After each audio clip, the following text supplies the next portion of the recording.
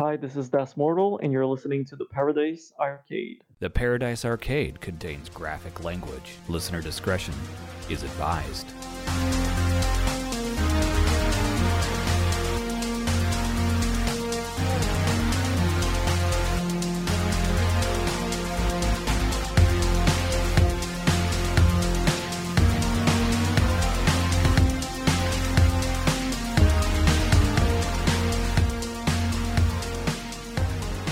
You are listening to the Paradise Arcade with Kyle and Eric, promoting synthwave, music, and culture. Welcome to another episode of the Paradise Arcade. Today, we have very, very special guest with us, Das Mortal. Thank you for being on the show today. Oh, no, thank you, guys. Really appreciate having you on here. All right. So before we get in too far, because I've learned my lesson, please follow us on social media. We are on Facebook and Instagram and Twitter. Also, you could find our podcasts pretty much on almost all the platforms. So, share. I always forget that. Share it, comment. We've had some really good comments lately in interactions with people, and I really appreciate that. So please do that. Also, for everything main hub-wise, info, things that are going on, go to theparadisearcade.com, and you'll find some more additional info and cool stuff there, like Cat Temper's little blog that he does on whatever he decides to do in the moment. All right. That he does. Let's go. All right. So, for everyone listening, it's Chris. We won't call you Das, although That's fine. Yeah, that'd be cool. Mr. Mortal. Mr. Mr. Mortal. So can you talk to us about what's been going on in the last year of your life with COVID? Well, I mean, to be honest, not that much since we haven't been able to do live shows and all that kind of stuff since COVID. But at least one thing happened. The last album got released. Yes. And the Miami Beach Witches album that had been in the works for a little while. And I mean, honestly, other than that, like there was a video clip released as well to promote it. It was awesome. And normally there would have been like how you call this, like a release party show for it, but obviously couldn't happen. So right now, at least we think we might be able to do it in the month of April, I think, but I'm still having real big doubts of that actually happening. But yeah. Yeah, I was gonna say that's pretty optimistic, because most people I'm talking to are like, yeah, we're not gonna perform until 2022. Yeah, well, I mean, it depends also depending the region. So here in at least in Quebec, they were thinking of maybe, loosening the restrictions a bit. But I feel that even if it happens, I don't feel a lot of people are still feeling safe enough to just go out to shows. And at the same time, you got people who are really pumped to finally go out to see a show and stuff. But I think just for the sake of people's health, I don't think it should really happen by then. I really think we should wait maybe to the next year before we actually do something. I agree with you on that. I am both a person who is very pumped to go see shows again, very excited, but I don't think I'd be comfortable doing it anytime soon. Yeah, I mean, a lot of us had already planned shows and also tours and all that kind of stuff. Right. But to be honest, I think as much as we want to do it, it also feels really good not doing it, just because it's also for our own good, right? Yeah. And it involves traveling so much all the time and being around so many people, so many different people every single day. So it's such a hazardous, way of life with how the world is right now. So I don't think it should happen at least until next year. Yeah, I'm really. Or everybody's like vaccinated. Or right. And I was really bummed because you had a tour planned with Dance of the Dead, right? That was going to be last year. Yeah, we had two tours together. We had one in Europe that we actually managed to do, and right when we came back and we were about to start the American one, the whole COVID was already just going uh, full on, and we got quarantine and everything. So I mean that happened. That sucked, but in the same time, I'm just, like I remember when that happened, we were kind of like all of those things are contracts basically. So it's like if you can't really break from the contract of going to go play places that if you promised to play, and we were all waiting just the promoters telling us like, yeah, we gotta cancel, and it took like forever to tell us. Like I think it took like 1 week before like the whole world decided to shut down before we received the message being like, all right, we are officially canceling everything. um, but like for the longest time we were just waiting for it because it really felt like crazy, uh, just even thinking about doing it. But it sucks in the end, of course. But at the same time, I'm so happy we didn't just like started it and like did 1 or 2 dates and then came back.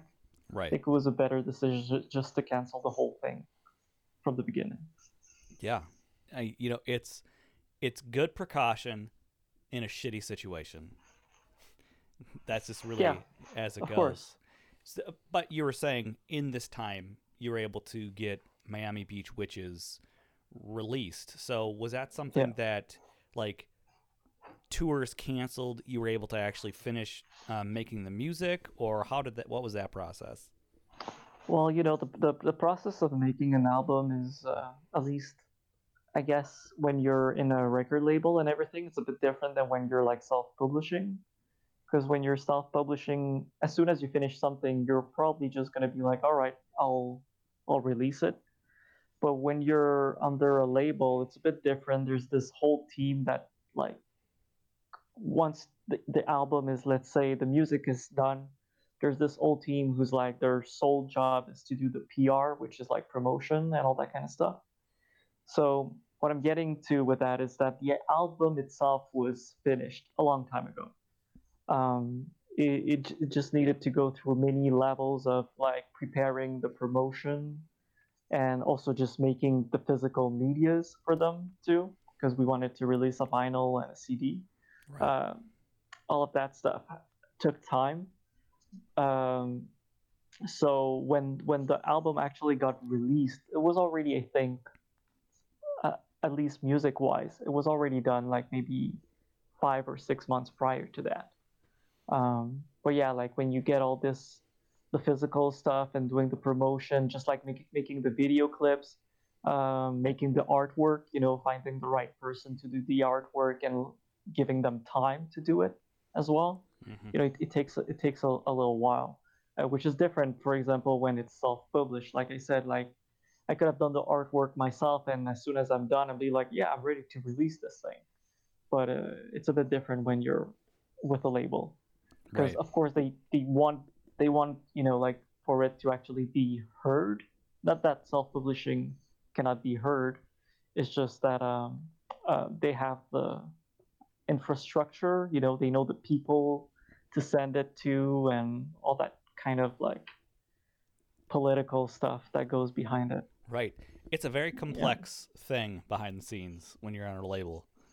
Yeah, it's a lot different. Like the dynamic is different for sure. Because I remember when I started, I would just, like I said, just release stuff when I was done, right? Like I was really happy to like put it as soon as possible on the internet, let's say, right? Mm-hmm. But yeah, under a label, it's a bit different, and at the same time, I do enjoy the fact that it takes a bit of time um, to be done because it also gives me a bit more perspective after it's done. I can be like, maybe I need to change a thing or two before it actually gets officially released. Right. Um, so yeah, That's interesting. Kyle, you have very strong opinions about this album. I do, and before I got into that, I wanted to ask, like, with this release being, with the record company and having more hands involved with it, with the final product, do you feel like that helped, that you like the outcome, the final product, more or less, or are you indifferent to it? Well, it definitely helps more in the sense that, you know, how could I say it? It's like I feel like I have to do a bit less work directly all the time. I've just like I just concentrate on making the music, and that's it. Like I don't have to like you know, for example, just for the artwork, let's say, I found the person who did the artwork at the Montreal Comic Con like 2 years ago. Like she had like a booth at the Comic Con where she was just displaying her artwork, and I was like, oh yeah, this really looks interesting. I think I would really like something along the style she does for the next album, because I already had the idea of what the album was going to be like. And like normally, uh, when you try to contact people directly like that, they'll be like, yeah, you got to go through my agent and my blah blah blah and my blah blah blah. And when you have the record label behind you, like, I don't care. I just be like, yeah, I would like that person, please. And they're like, all right, we're going to do all the work we need to do in order to try to first get the person involved, and also all the contracts that have to be signed in order to get the actual piece of work, and the rights for it to be distributed, and all that kind of stuff. That it's again a lot of very, not political, but I would say like business stuff. Right. So that's what it impacts the album wise. It's everything that is kind of business related. Like, I want this guy to do the mastering. Well, all right, we'll try to get you this guy to do the mastering. I want the vinyl to be this color. All right, we'll try to find you the place that is able to do this type of colored vinyl. I don't have to like do all the work myself. I'm just asking what I want, and most of the time I get it without having to put the work in it. The only work I put in is having the ideas and making the music, and that really helps. At least for me, it helps because doing music is not my full-time job, unfortunately. um, it's more of a thing I do on the side when I have time to do it. So also, like, not having to put so much time, my own time, for those kind of things, really helps with the record label. Yeah, no kidding. So that's good to hear. It really worked out in your favor. You just were able to say, these are the things that I want, and they made that happen for you. I like that, rather than like, well, they had their own idea and they went with it and I had no control over it. Yeah, it's well, it's a bit different. It's to begin with, like, I've been with that record label, I don't know for how many years now, maybe like 5, 6, 7. I really have a hard time with time, especially now. And but yeah, like it's a smaller independent record label, so I really feel like they, how can I say it? They try to make the Das Mortal project grow rather than make profit of the Das Mortal project like a major label would, for example. Right. And also the reason I went with them, uh, you know, all those years ago was because it was in the boom of what we called net labels, which is basically just labels that only exist on the web to publish stuff. Right. They don't necessarily even do like physical or any of that stuff. And I had a lot of requests to be in many net labels out there, and I never really felt like they wanted to actually make the project grow or help the project grow. They just wanted to have the music, right? Right. We want to have the music, and the only work we're going to put behind it would be posting it in all of our social media platforms. And with Lisbon Lux, which is the one I ended up signing with, I really didn't feel that kind of thing from them. I really felt like, yeah, we like your music first and foremost.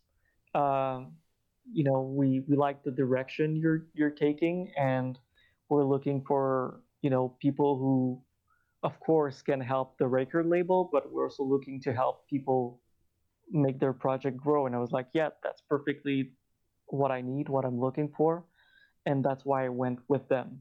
And it's been going great ever since. And that's also they help with the, for example, with the tours, right? Like I don't have to um, try to find how to do a tour anymore or deal with the promoters by myself. They all do that for me, so it helps. Yeah, that's amazing. I mean, in a way, you've kind of landed the perfect place to be, really, as far as what I can tell. Yeah, definitely. And like in the end, I just making music is just for fun, right? Like I said, it's not my full-time job or anything. So they they they understand that. So the records get released when the records are made, basically. Um, like I'm not having like a contract that is pushing me into like, yeah, you gotta release 2 albums in the next 5 years or anything like that. Like I make music and they're like, all right, I think I have an album here. Can we start developing the release of the album? And then they do their thing. It's really cool. And because of them, I got to meet a lot of people in the let's call it synthwave scene, I guess. Right. Um, that's how I met like Perturbator, Dan Terminus, the Dance with the Dead guys, all those people, all those opportunities like to do shows with them is a lot because of them, and of course because of my music as well. But they helped a lot just have my name attached to all those things, or like the Streets of Rage soundtrack, for example, all those kind of things. Um, it's a lot easier and it helps, and I'm really happy where I am with it right now. That's awesome. The Streets of Rage soundtrack was the thing I was going to ask about. I was going to say, like, how did you get involved with that? That's amazing. Well, I think the guys contacted the record label, the guys who were making the Streets of Rage, and like I think the record label asked me like, "Hey, we got this game called Streets of Rage 4. Is it something you would be interesting?" The guys from the video game company are really pumped, and I'm like, of course, because I know exactly what the Streets of Rage series is, and it's been such an important series growing up as a kid. Like I I've had agree. all the games, right? And I think a lot of people, at least from my generation, like in their 30s, um, grew with those games if they had a Genesis growing up. It's like Oh yeah. if you had a Genesis or a Mega Drive, like you had either Sonic or Streets of Rage. Absolutely, those two games. I don't know anyone who owned a Genesis that didn't have those two games in their library. So, and the music is iconic in those games as well. Like, it's part of those classic soundtracks everybody talks about when they talk about classic game soundtracks. So I was super pumped to do it, of course, and I was so pumped that I was like, all right, guys, I'm gonna send you tracks right away. And I think in a week I made 2 songs for it, and and like 2 weeks later they were like, oh yeah, but we want you to do one specific part of the game. And oh okay, I was like, all right, I'll because I just did music. I sent them 2 songs that like immediately got me inspired once they asked me to be part of the project. And then they were like, no, we want a specific part of the game we want you to concentrate on. So they sent me all this like a PDF document which has images of the all the artwork they had so far with like a little description of what the section I was gonna be working on. And then it says like final boss of the game transforms into a robot. And I'm like, holy shit, this is a really important really important part of the game. Not that I'm saying that any other parts is less important or whatever, but I really felt like how can I say, like uh I don't know, like flabbergasted that I got offered to do the final boss of the game, and yeah, that got me pumped, and I just made another track right away, and it wasn't really hard, right? I think I sent them a song, and they asked me for like one modification to it, which was really minor, and that was it. Like, and of course, then afterwards, I think it got shown for the first time with a trailer for the game, not the main trailer, but I think the trailer introducing the character Adam. And then once it got shown, I think it was during like a Nintendo Indie Direct or something. Like I started receiving a lot of messages being like, "Holy shit, man, you're on Streets of Rage," and I'm like, "Yeah, bro." It's like, I had no idea. Since when? I'd be like, of course, bro.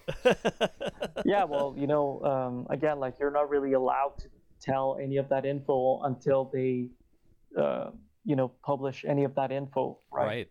Right. So yeah, and of course, I feel really, really proud of what I did for Streets of Rage, and I'm so happy to be part of it. And I'm also so happy for all the other artists that were in it. And yeah, right now it's like a really prized piece in my living room. It's like the video game and the soundtrack is there as a prized piece of the stuff I've accomplished in life, I guess. That's awesome. I would definitely say if I had any talent for making music, and if I had the opportunity to do something for Streets of Rage, I feel like that would be the ultimate honor. In my perspective, since I love the game series and the music in that so much, that would really be it. Yeah, of course, and there's such a following already, and that's kind of could have been like a little scary stuff, I guess. Like you're like, oh, but I gotta do honor to Yuzo Koshiro's music, and I gotta do honor to all the legacy of the Streets of Rage stuff. But honestly, when I did it, I really didn't feel any pressure. I was just so pumped to be part of it to begin with. And then when they added the fact that it was for the final bus, it was like, all right, I know exactly what I need to do. Boom. And This is it. and I'm really happy of the reception as well for the song. I love it. I own the vinyl soundtrack because you're on it. Oh, thank you. Yeah. Thank you. It really means a lot. Like, like I said, I'm part of the fan base. Definitely part of the fan base. So it's really like an honor when you get offered something like that, for sure. Yeah. So we're talking about Street Rage 4. Yeah. We want to talk about Miami Beach Witches. Yeah. Because so Colin and I, we got tuned on to this a little later, maybe. And I think for us, it's both our album of the year of 2020. Oh, geez. Thanks, man. It definitely, really cool. Thank you. It definitely is, and we had to revise that because both of us got it now in 2021, and I really feel the regret for sleeping on it, because I got Always Loved, quite some time back when it was released. I had been into that. I wasn't able to get the Hotline Miami EP that you did when it was released on vinyl, unfortunately. And somewhere in between all this, with record releases coming out fast and furious, I didn't get this one as soon as I should have. And when I got it, I was like, holy shit, this album is incredible. It's an incredible album. Eric and I both agree. It is. Yeah. It's Yeah, absolutely. It's high praise. And I think it's so refreshing and thematically just like it hits all the sweet spots. And so I'm just really curious to hear your thoughts on that album and what went into it a little bit. Well, the way I feel I make even EPs or albums or whatever, and honestly right now there isn't that much material for myself out there. There used to be more, but we took a lot of it down when I signed to the record label, which was fine by me because I was trying to make sure that the whatever got released from that point on would always be of a good quality. Because like I said, when I would just self-publish stuff, I just would release whatever I did, and sometimes it didn't have a lot of cohesion. But after that, I always wanted to every release to be kind of have a team behind it. So I would always do like I would say like an imaginary film. I would think of an imaginary film in my head, and the albums and EPs are basically the soundtracks to those stories I make. And Miami Beach Witches was just it was a bunch of things. Specifically, my love for a movie called The Craft, which is a movies Yeah. from it's like I guess a teen Yeah. horror, but not really horror, fantasy movie. Mostly, I think geared toward like a females more than guys. But I remember when I saw it as a kid or a younger, uh, like preteen, I thought it was super cool, and I really loved the theme of that movie of like these girls, that feel like they're kind of a bit of misfits. They're not really like part of any group of the usual high school groups, like the jocks and all that kind of thing, and they bond over this witchcraft thing, which I thought was really really cool. And the album came from like imagining like some sort of different parallel story to the craft, let's say, where like the teenage witches, instead of you know um, praying for the usual demons that are common in like Western culture, um, I wanted them to be more like devoting themselves to the H.P. Lovecraft lore creatures instead. So it was kind of a fusion of like, what if the craft teenage witches were into H.P. Lovecraft instead, or the monsters, I love and this. Cthulhu, Azathoth, and Yog-Sothoth, and whatever other creatures, cosmic horrors he created and people have created since. And so I made this story in my head, right, which was, nothing really, I would say nothing interesting story wise to tell you what it is, but to me it gives me, I would say like a line, a conducting line that I can follow and make my music for it. So I'm like doing the soundtrack for that storyline basically, and it gives, I feel, a more cohesive experience for the album rather than just being random tracks I made in the past year, right? Right. And that's pretty much how it came out to be. And I also wanted to like um, have inspirations from more 90s stuff rather than 80s specific stuff, in the sounds, of it, as well as the teams. For example, like instead of being there isn't very much like teenage stuff of witches stuff from in the 80s. It's more like in the 90s was like Sabrina the Teenage Witch and The Craft and all that kind of stuff. Right. So I was trying to like um, take more inspiration from the 90s than the 80s. And of course, like I grew up in the 80s no matter what. So that still comes in through in the music I do as well. The 80s sound will always, I think, be in there, but I wasn't channeling it specifically for that album. I think that's the best way to go about it. I think just letting your influences be influences and not being like overly like conscious of trying to like attain a specific sound. Yes, Like, definitely. so like when I listen to it, and maybe Kyle will agree or disagree, but when I try to describe the album to people, what I say is it's like Portishead meets Trevor something. a Okay, little yeah, bit. that's cool. It's a little trip hoppy, which is like the '90s kind of thing, but then it also Hmm. has some very mellow vocals to it. Yeah, And I think that's an easy access point for people to kind of understand where the album lays. And obviously, it also has really surprising influences. It almost has like a bit of like salsa because it's got like some congos and other kind of yeah, sounds in there that are really, I think, make it really unique. And I like the fact that you mix things that don't seem that they should necessarily go together. hmm And I just find that really interesting and refreshing. And then it's your own thing. It's not trying to be synthwave or 90s or whatever it is. It's just you. yeah, exactly. And I think that's, like when you listen to that album, or even the one prior to it, Always Love. I don't think I ever tried to, like, let's say, do what we call synthwave music nowadays.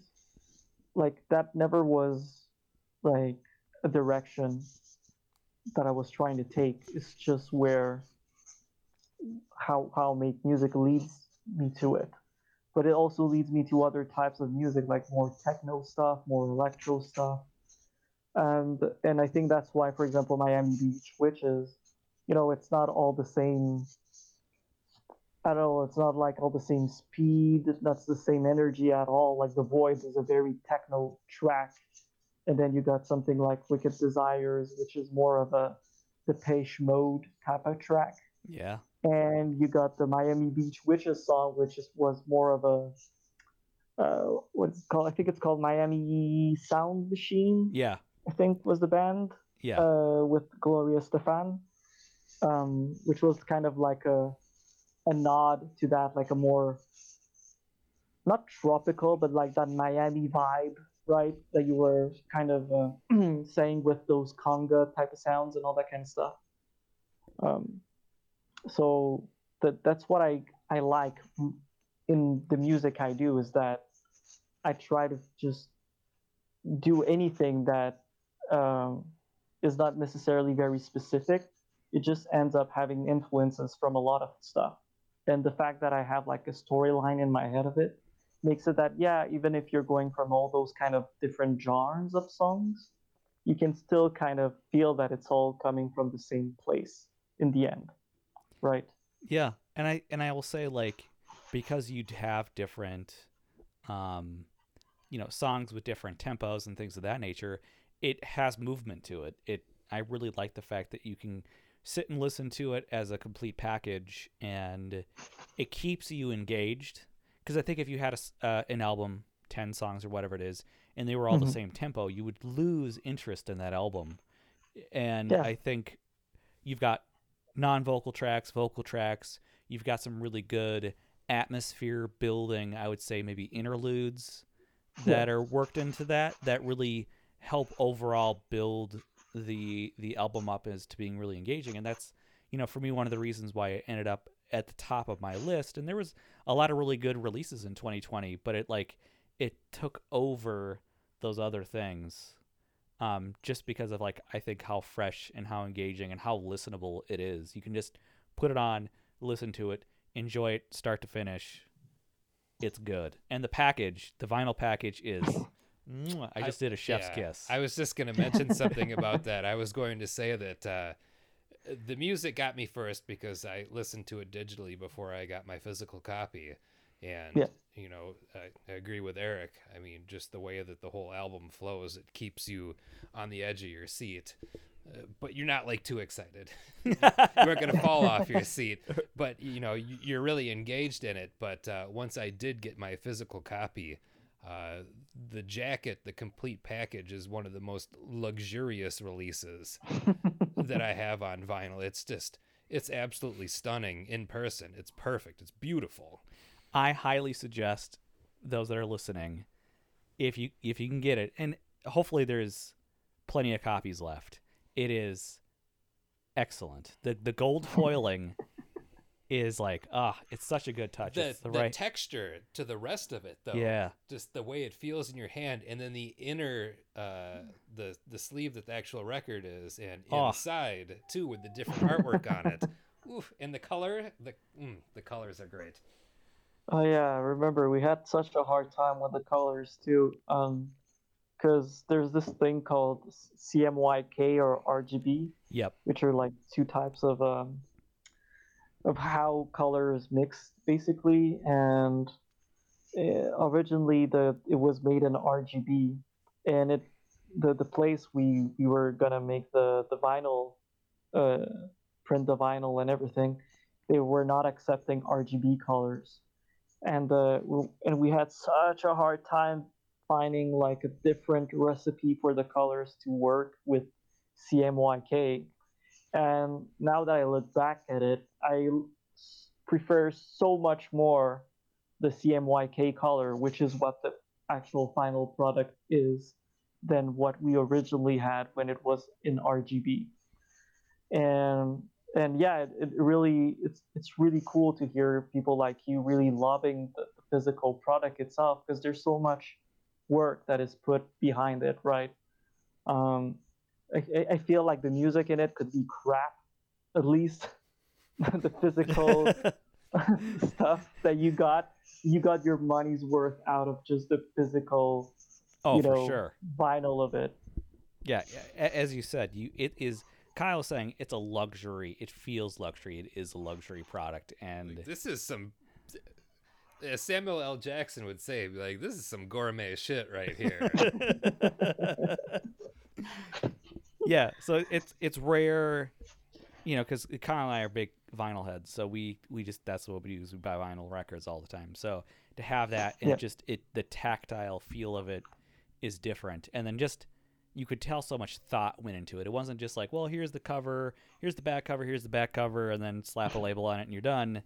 Like the fact that like inside the record itself has artwork in it, and it is just it's really good. And I have a lot of vinyl. Man. Thank you. I've got mini releases and many things that are like special editions and say that they're done really well, and this surpasses them all.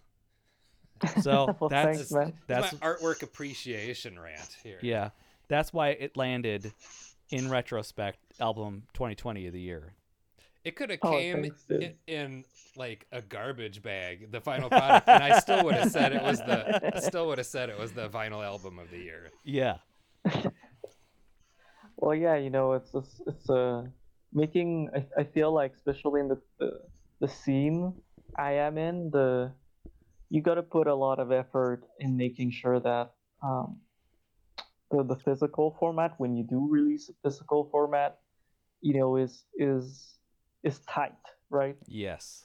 Because the fans of the music in this scene are so passionate, like way more than like I remember I used to DJ a lot of like techno stuff, and I never had the fans be so passionate as in like this, I guess, synthwave scene. I guess they are so passionate and they're so geek, and I'm not saying that in a negative way. I'm saying it in the most positive way.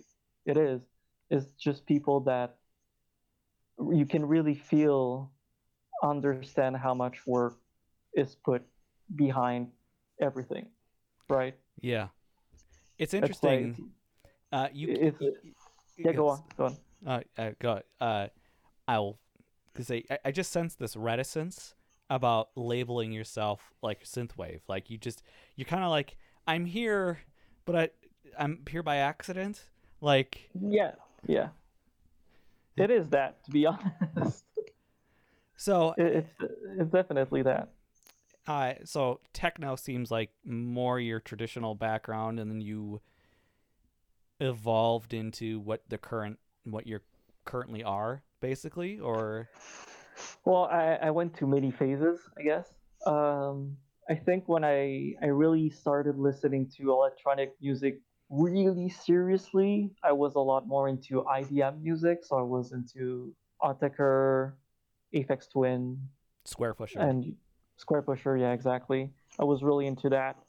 Then morphed into like drum and bass jungle. So like, let's say a lot of what Square Pusher kind of sounds in, but less, I guess, cerebral, right? Sure. Yeah. And and then morphed into techno, then electro, and I stayed in electro for the longest of time. And I think still feel like I'm more electro and techno than synthwave is.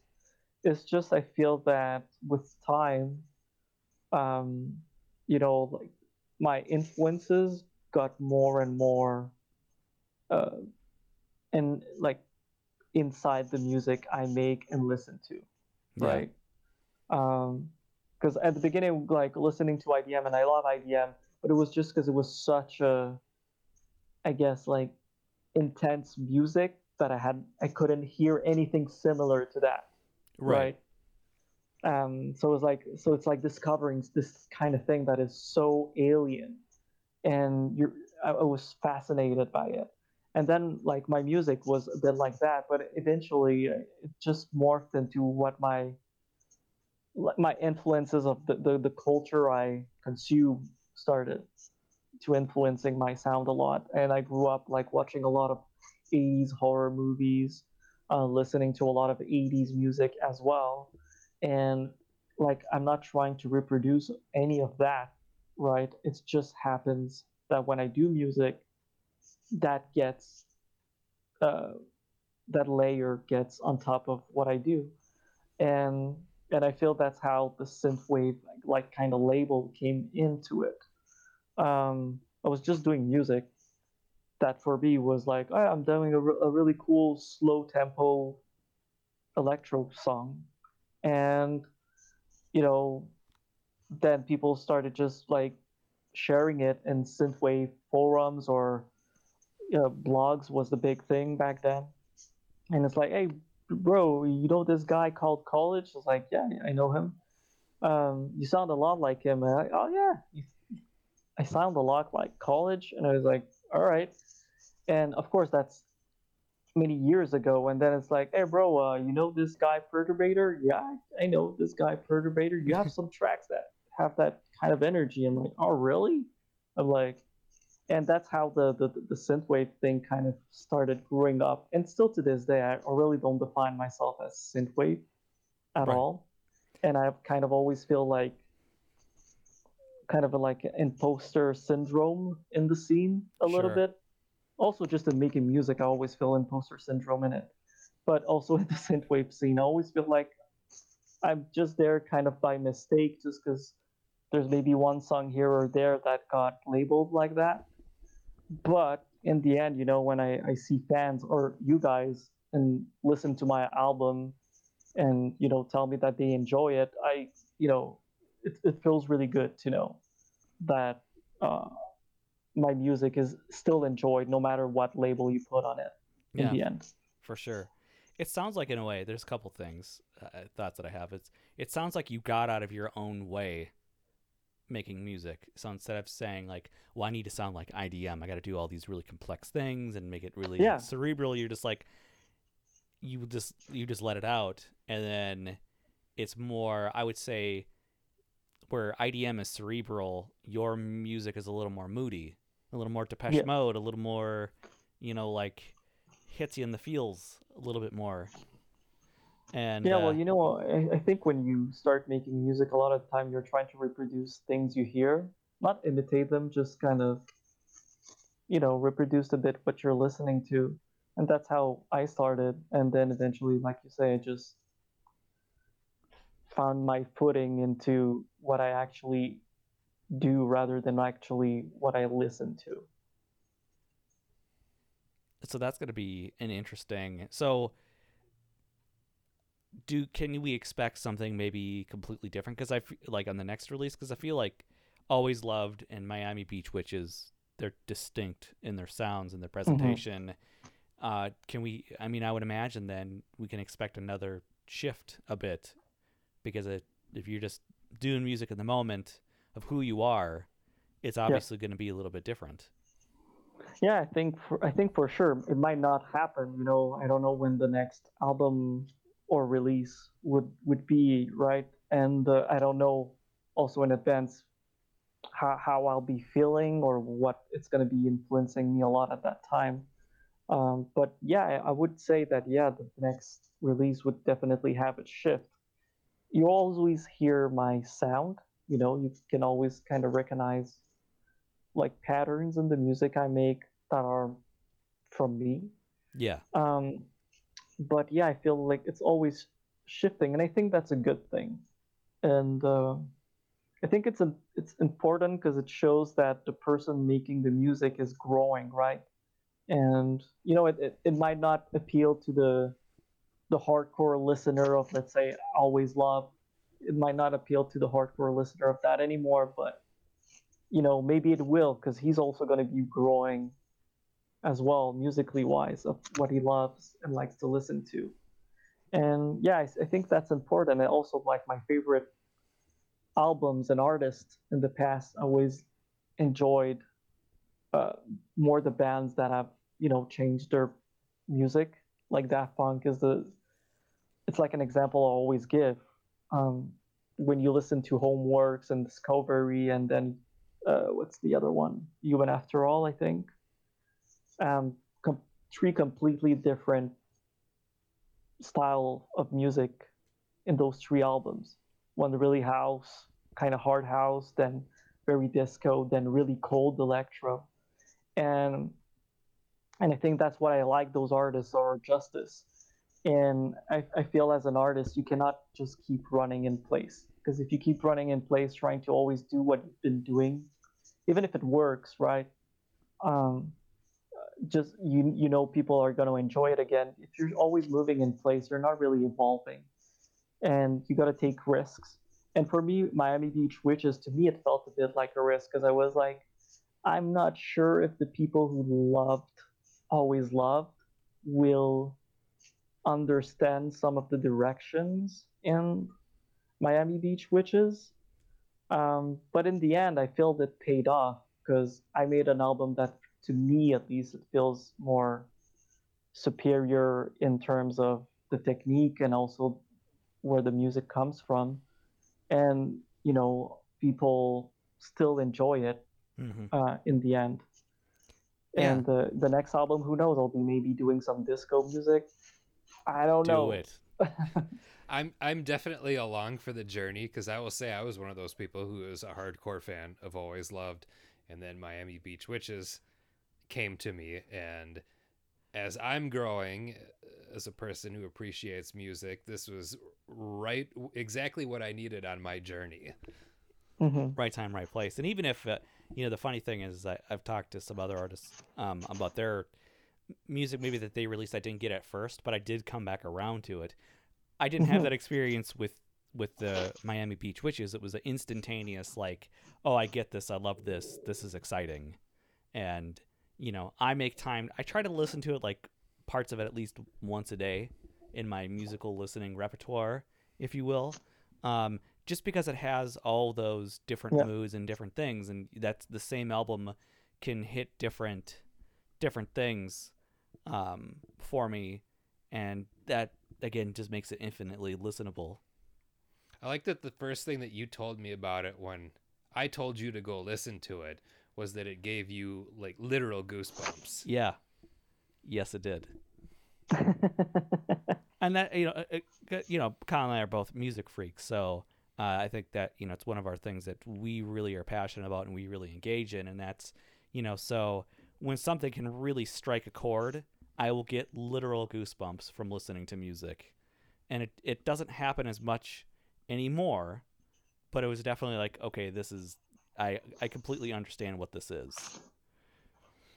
Oh man, thank you. It means a lot to me, as a fan of music in general, to hear things like that, right? Because just like you guys, I buy my vinyls, and I'm a big fan of many artists, right? And like, when you do get those goosebumps listening something like that, it doesn't, like you say, it doesn't happen as much anymore right now. But when it happens, it's kind of magical, right? Yeah. It's a really special moment you get to live, and yeah, and I wish I could do more music and make people have those moments more often, but unfortunately, making music is something that for me is not something that I can force. It just happens when it happens. Yeah. And hopefully, it happens often enough that it doesn't become irrelevant anymore, and I can do live shows and meet fans with it, and also meet people I listen to, right? For example, like Perturbator, when I started touring with him, I was already a fan of Perturbator, and it was such a cool thing just getting to hang out with him and tour with him. Yeah, that's gotta be amazing. Yeah, and I think it's a really fun part of the, let's call it the music business, at least this more underground music business of it. It's such a fun part. I find just meeting fans, and not just fans of my own stuff, but just people who are so passionate about the music in general and all these other subjects like movies, video games. It's so cool. And that's why I said earlier, like, I find this scene is it's filled with people who have a lot of passion. It's so nice to see, right? Yeah. Speaking of movies and video games, what are some of the movies that influenced you that you've carried with you? There's a lot, but most of the time it's I would say the things that have influenced me the most were horror movies growing up, just because there was this video rental store that my father used to go, which would have this deal where you could, I think, rent 3 movies for 3 days. So my father will always be like, all right, you can pick one of the 3 movies. And I always picked like horror movies because the horror section, and I know people who love horror would know exactly what I'm talking about. They always, those VHS back then, used to have like the coolest artworks on them. And as a kid, you just get attracted to that artwork, intricate, like, and even if it's like gory or whatever, there was also so many times so many cool artwork attached to it that I would always rent the movie having no idea what the movie was about, and just because of the artwork itself. And then I would watch the movie and I would really enjoy whatever 80s horror movie I had rented.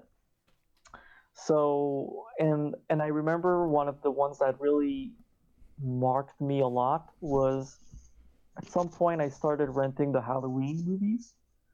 And of course, the John Carpenter soundtrack was really iconic. But then at some point I got to the third movie, which fans will know it's the one that doesn't have Michael Myers in it anymore. Right. It's like the weirdest season one of the of the witch. whole.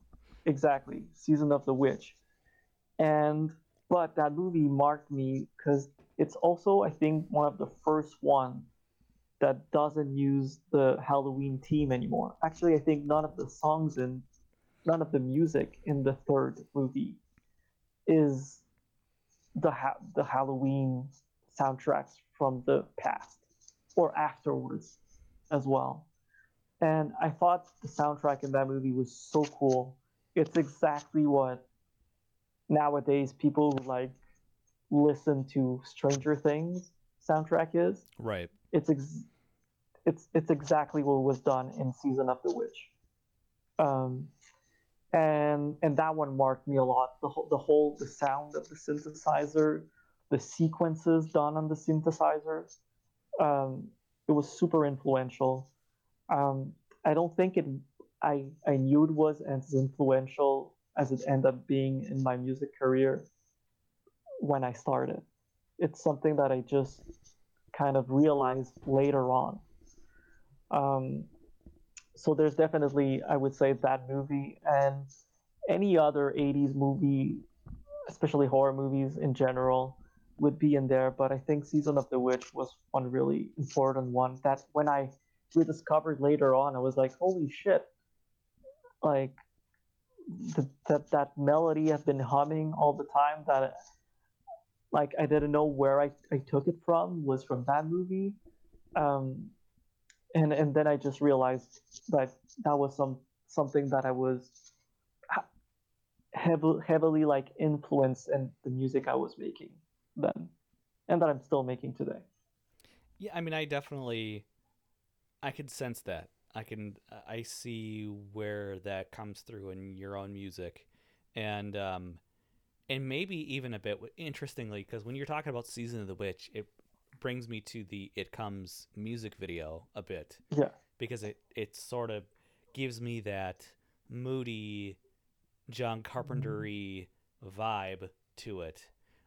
Was that like how heavily were you involved in that clip? I think like I was looking for directors. Like the record label was, we would maybe enjoy having It Comes as one of the singles released for the album. And they asked me, do you know of any like directors who would uh, enjoy having the music video directed by? So I gave them the name Kevin Funk, which is the director of It Comes, which I had seen videos of him for this artist called Trust. I don't know if you know him. I don't actually. I think it's spelled TRST or TR like slash ST, Gotcha. I don't know how to describe it exactly, but it's kind of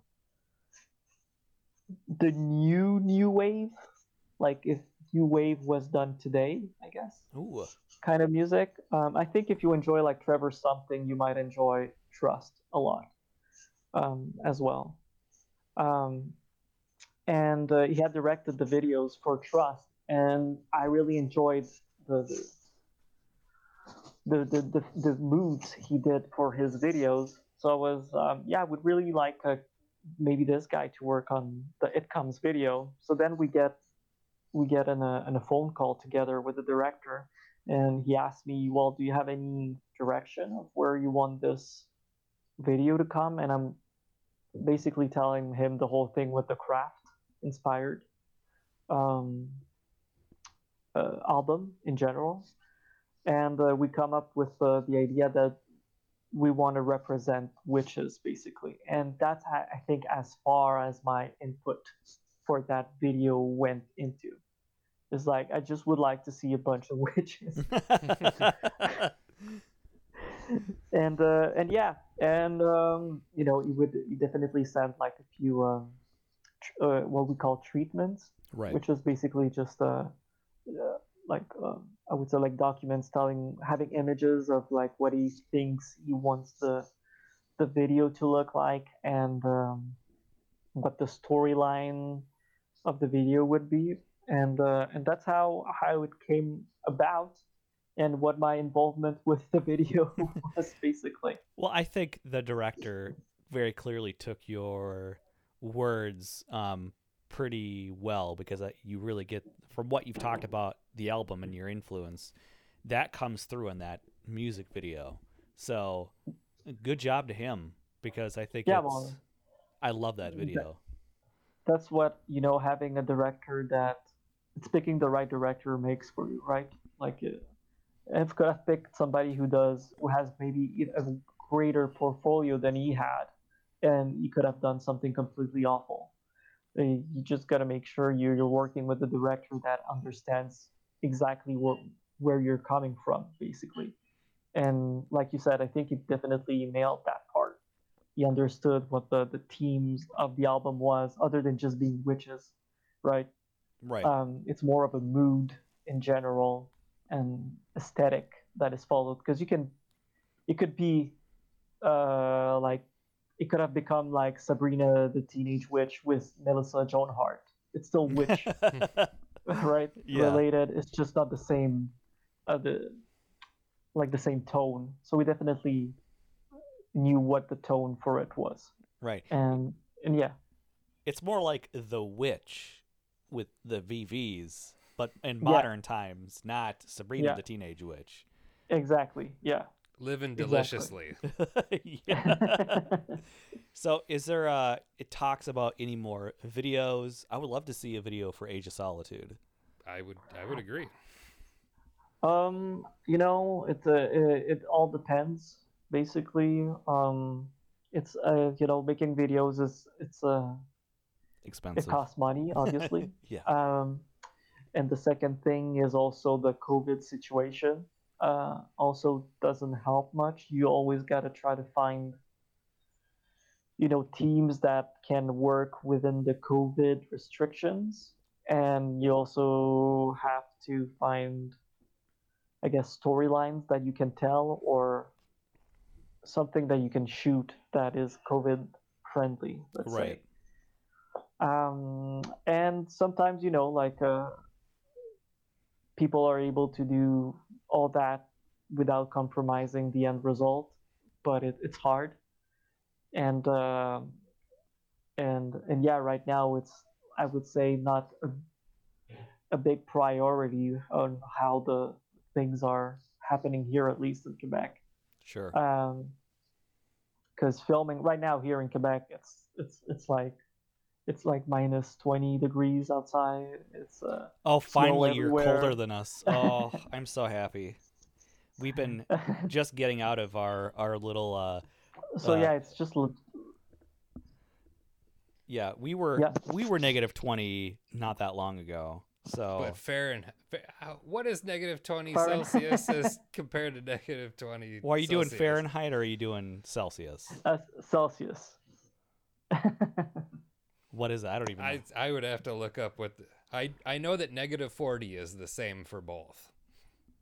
Okay. Is it Yes. negative 40? All right. I thought it was- All I can tell you is that for us in Celsius, anything that's below 0 is where when you reach 0 degrees Celsius is when water turns into ice. Yeah, it's basically. 32 degrees for us. Okay, so we were Yeah. just recently at negative 29 degrees Celsius.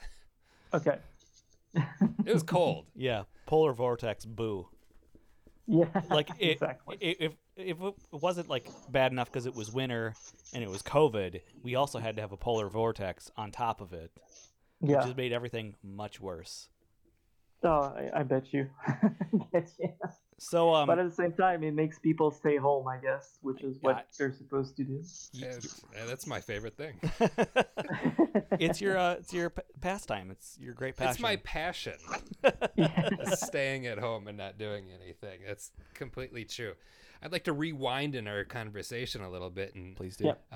say something about, you mentioned when you were a kid going to the video store and looking at all the artwork.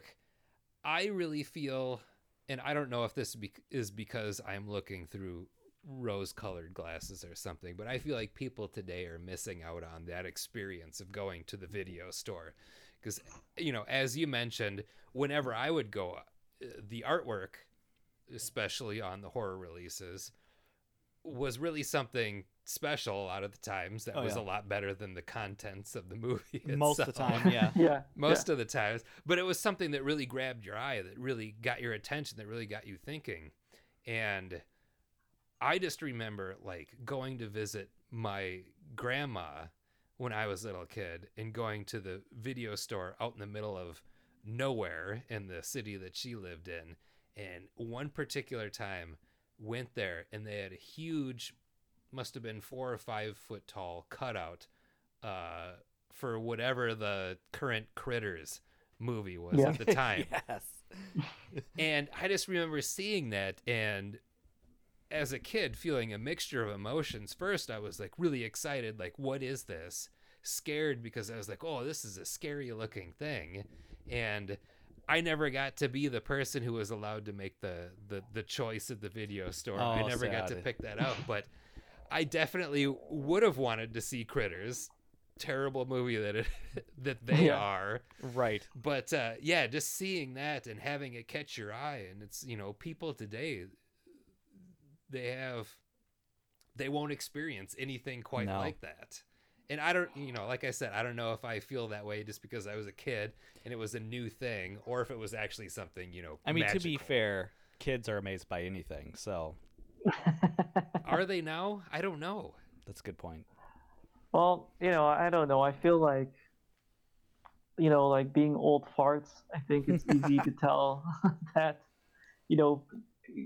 kids today are missing out, and I feel, yeah, it's true in a sense, but at the same time, times change. I'm sure whatever they're doing right now, like in 20 years from now, they'll have the same dialogue basically on something different. Be like, remember the good old days of TikTok? Kids nowadays don't know what TikTok was. What a great time it was. Yeah, they don't know Right. about taking videos of you dancing. They don't know Yeah. how great this is. I was Exactly. literally just going to mention Remember TikTok. the ALS challenge? What a great time. Yeah. Kids nowadays won't know what that was. The ice bucket challenge. Yeah, exactly. Tide Pods. So Nobody eats Tide Pods anymore. Shit. yeah, exactly.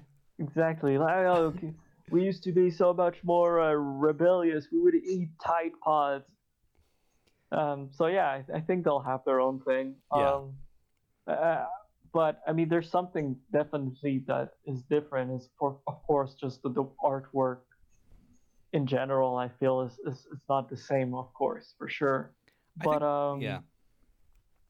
But I think like everything, it gets rediscovered over time, and then it will get, I don't know how to say, like remixed, I guess, in a sense, or revamped for the new era. I would say it's, for example, like synthwave music. Synthwave music is not new. Um, like we were talking about John Carpenter, for example. Like if we really want to go deep about it, we can say, yeah, well, yeah, it's like John Carpenter did synthwave way before the 2000s, way before Kavinsky, right? He is Synthwave. But I think it's just like artists like Kavinsky or whoever you want to name, for example, just repackaged it in with the modern aesthetics and modern also sensibilities, right? Mm-hmm. And I think, for example, for whatever, like us as kids going to get VHS tapes and renting, it'll eventually come back as something different, I'm sure, just for the new era. Um, just when you think about, for example, vinyls, it's just that as an example. Vinyls was dead Yeah. many years ago, many years ago. Like people were like putting their vinyl collection and vinyl record player in the dumpsters and changing everything to CDs, right? And then people started putting all their CD collection in the dumpster and changing to MP3s. And people afterwards were like, when we saw the resurgence of vinyl, they were like, oh, well, there's artwork now. We can actually hold something that has artwork, and they appreciate it now. So something they didn't know, right? They didn't experience earlier, and now they get to re-experience it again. Mm-hmm. And I'm sure all of this will fade out again, and it's gonna get picked up and remixed to whatever new formula it is in the future. Maybe like in 10 years from now, the coolest thing will be to have CDs again Zip for disk. some reason. Yeah. Bring back zip discs, please. Exactly. Exactly. Wow, Kyle, Right. you really dug deep into an obsolete format. I didn't dig deep. That was right at the top of my mind right there. That was the first thing I wanted to say. But yeah, sure, of course. Like I'm also a lot in the chiptune music scene, and that whole scene, for those who don't know what it is, it's just about making music, electronic music with like Game Boys and Nintendos and all. That whole scene is about repurposing that technology, right? Yes, LSDJ. Exactly. So Watch it's just out for snakes. Yeah, it's all just reusing stuff that from the past, right? And people are now discovering like, oh shit, what is that cool sound I never heard? Oh, it's something made with a Game Boy. Right. So I think all of that will get either like have a new life eventually, because people are gonna rediscover it in the future. I'm sure it's always like cycles. It's like fashion. It comes in cycles. But yeah, it's just gonna be like for the new age of in the future, whatever it's going to be. Everything But old is new again. yeah, but like to go to your point, yeah, I do, for example, miss going to like either a record shop or a rental store and just, discovering things in the store rather than browsing it all on like a web page, for example. For sure. Yeah, tactile things has more of a lasting impact. And I was actually going to make a comment to kind of like, what people are going to be complaining about in 20 years is I think the big difference is that now everything is built around short attention spans. It's if you can't get someone's attention in 3 seconds, then it's done. It's 10-second video clips. It's, you know what I mean? There's no time to sit with an image or a piece of music, at least in regular pop culture, the top echelon stuff that's out there, mainstream stuff. There's no time to sit with your feelings and sit with your thoughts about a piece of thing and let it make you feel, and that's really unfortunate. I think that's going to be a different thing. Like, what great emotional impact does a TikTok video instill into you other than maybe a little chuckle or, you're amused, and that's about it. Yeah. And so I think, Well, go ahead. People are going to get bored of that for sure at some point. Yeah. And that's where I think like there's almost a rejection of that within our community. But it's not just like synthwave. I think a lot of people think of like the main drivers of the vinyl industry, but that's actually not true because we're that scene is very small comparative to all the record sales. Because I think the only format that saw any growth in the last 3 years has been vinyl, and has been, I think, something like a 500% increase year over year for vinyl records. Yeah. Which is insane. But that still only equals $500 million or, something along those lines. Mm-hmm. But I think I think that might be a stable place now. I don't necessarily see it reaching huge numbers as it was in the 80s where like that was just your format. That's just what you did. Yeah. I think that'll remain, hopefully, because I love me some vinyl. Yeah, of course. Let's get into, so you're a video game person. What were some of some of the things that really you enjoyed playing? Streets of Rage obviously was your deal. You mentioned Sega. What else? Tell me about it. I don't know, to be honest. There's so much stuff. I've been collecting video games like as long as I was able to like purchase them myself, I guess. So for me, one of the biggest, I don't know. I think I was really big into TurboGrafx. Anything TurboGrafx, no matter what it is, the crappiest game to the best game. That's, you know what? That's also a medium where, especially the Japanese releases, PC Engine, where you had, again, like the horror movies, just amazing artwork on the packaging for the game, and then the contents did not quite equal that. Exactly. Well, it was all about trying to sell you whatever it was, right? So they were just trying to catch your eye and give you this imaginary idea of how cool the game was with the artwork or the movie, whatever. And then you pop in the video game and it's like, oh, all right, it doesn't look at all. Like Dungeons and Dragons was for me a lot like that. The Dungeons and Dragon game. You'll have this amazing, beautiful artwork with dragons and skeletons, and then you pop in the game and it's like the most boring thing to watch. At least, like in like the Super Nintendo or Genesis era, the most boring thing. like you really had to work your imagination and pretending that those things look like the artwork you saw in the covers of them. But yeah, I had a lot of love for the TurboGrafx 16 because it was my first official console that I had growing up. Um, and I just loved the whole concept of what the machine was. It looks so cool visually. And then I grew up a lot with this. The Dreamcast was like my second main important machine growing up. It was the like for a lot of people, they enjoyed, for example, the Nintendo 64 because you could play 4 players in it. Like you didn't have to buy an extra thing to play 4 players. It sounds really ridiculous nowadays. You could play like 20 people in the same console, but back in the days, you had like inputs of how many controllers you could connect to the machine physically. And for me, the Sega Genesis was really cool for that because you could connect 4 controllers, and we would play like Quake 3 uh, all night, like split screen, four-way split screen, running at like 15 frames per second. Oh man, split screen will never be a thing again, and that's kind of sad. Yeah, it is really Yeah, sad. it is. It is super sad.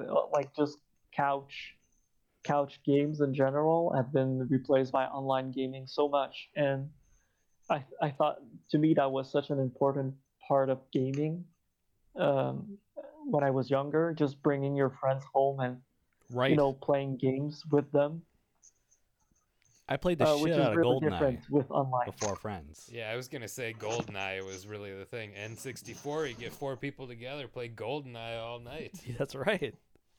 Yeah, yeah, it was crazy, and now it's really like something you wouldn't really imagine doing. Everybody's just connecting online, which is it's cool and everything, but you just don't get the same, I guess, ambiance. I would say, Yes. right?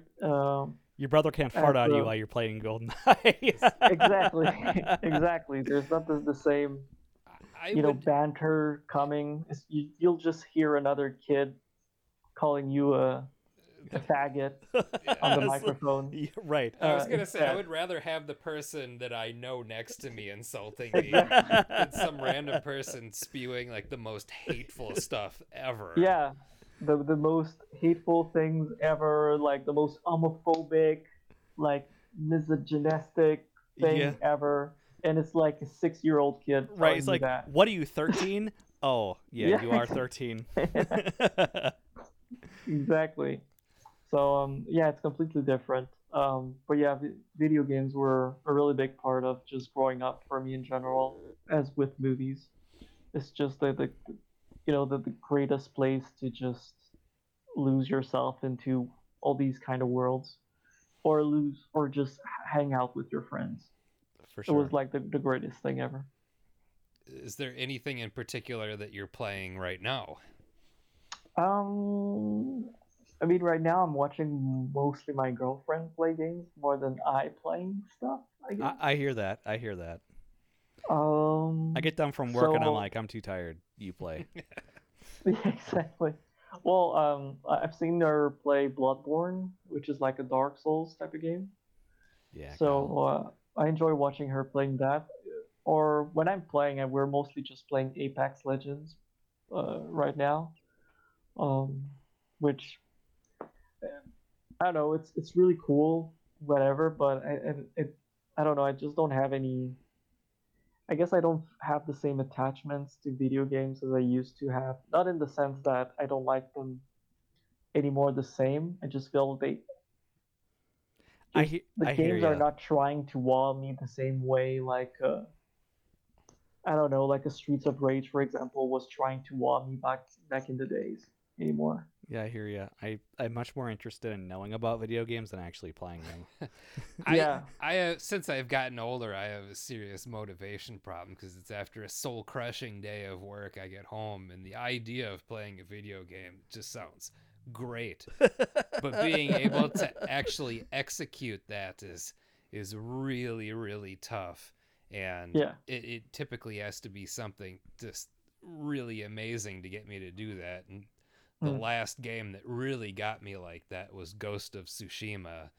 And I need something like that to just grip me again and get me back into it and get me out of my funk where I don't feel like doing anything. But you still collect video game stuff. Oh, yeah. I mean, I have to be true to my hobbies.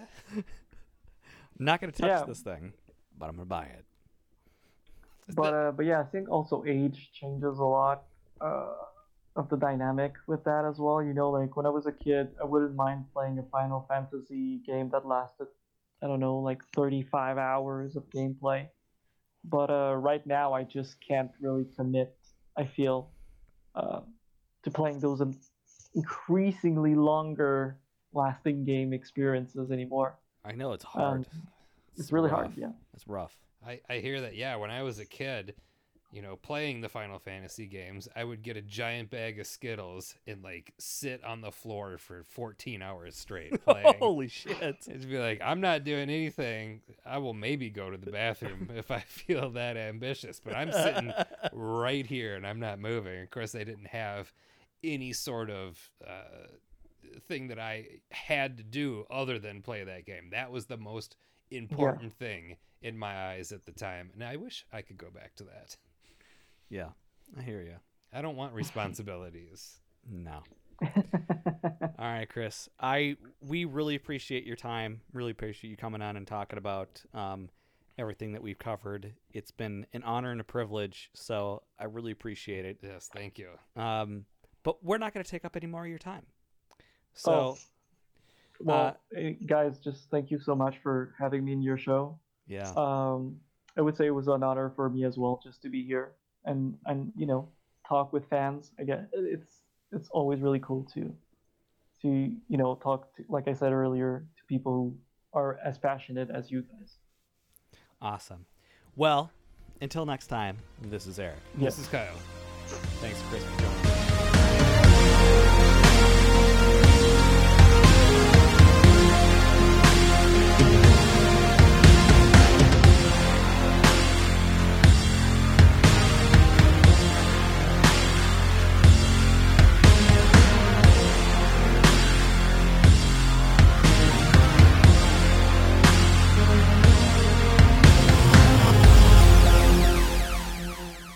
It's a motherfucking paradise arcade.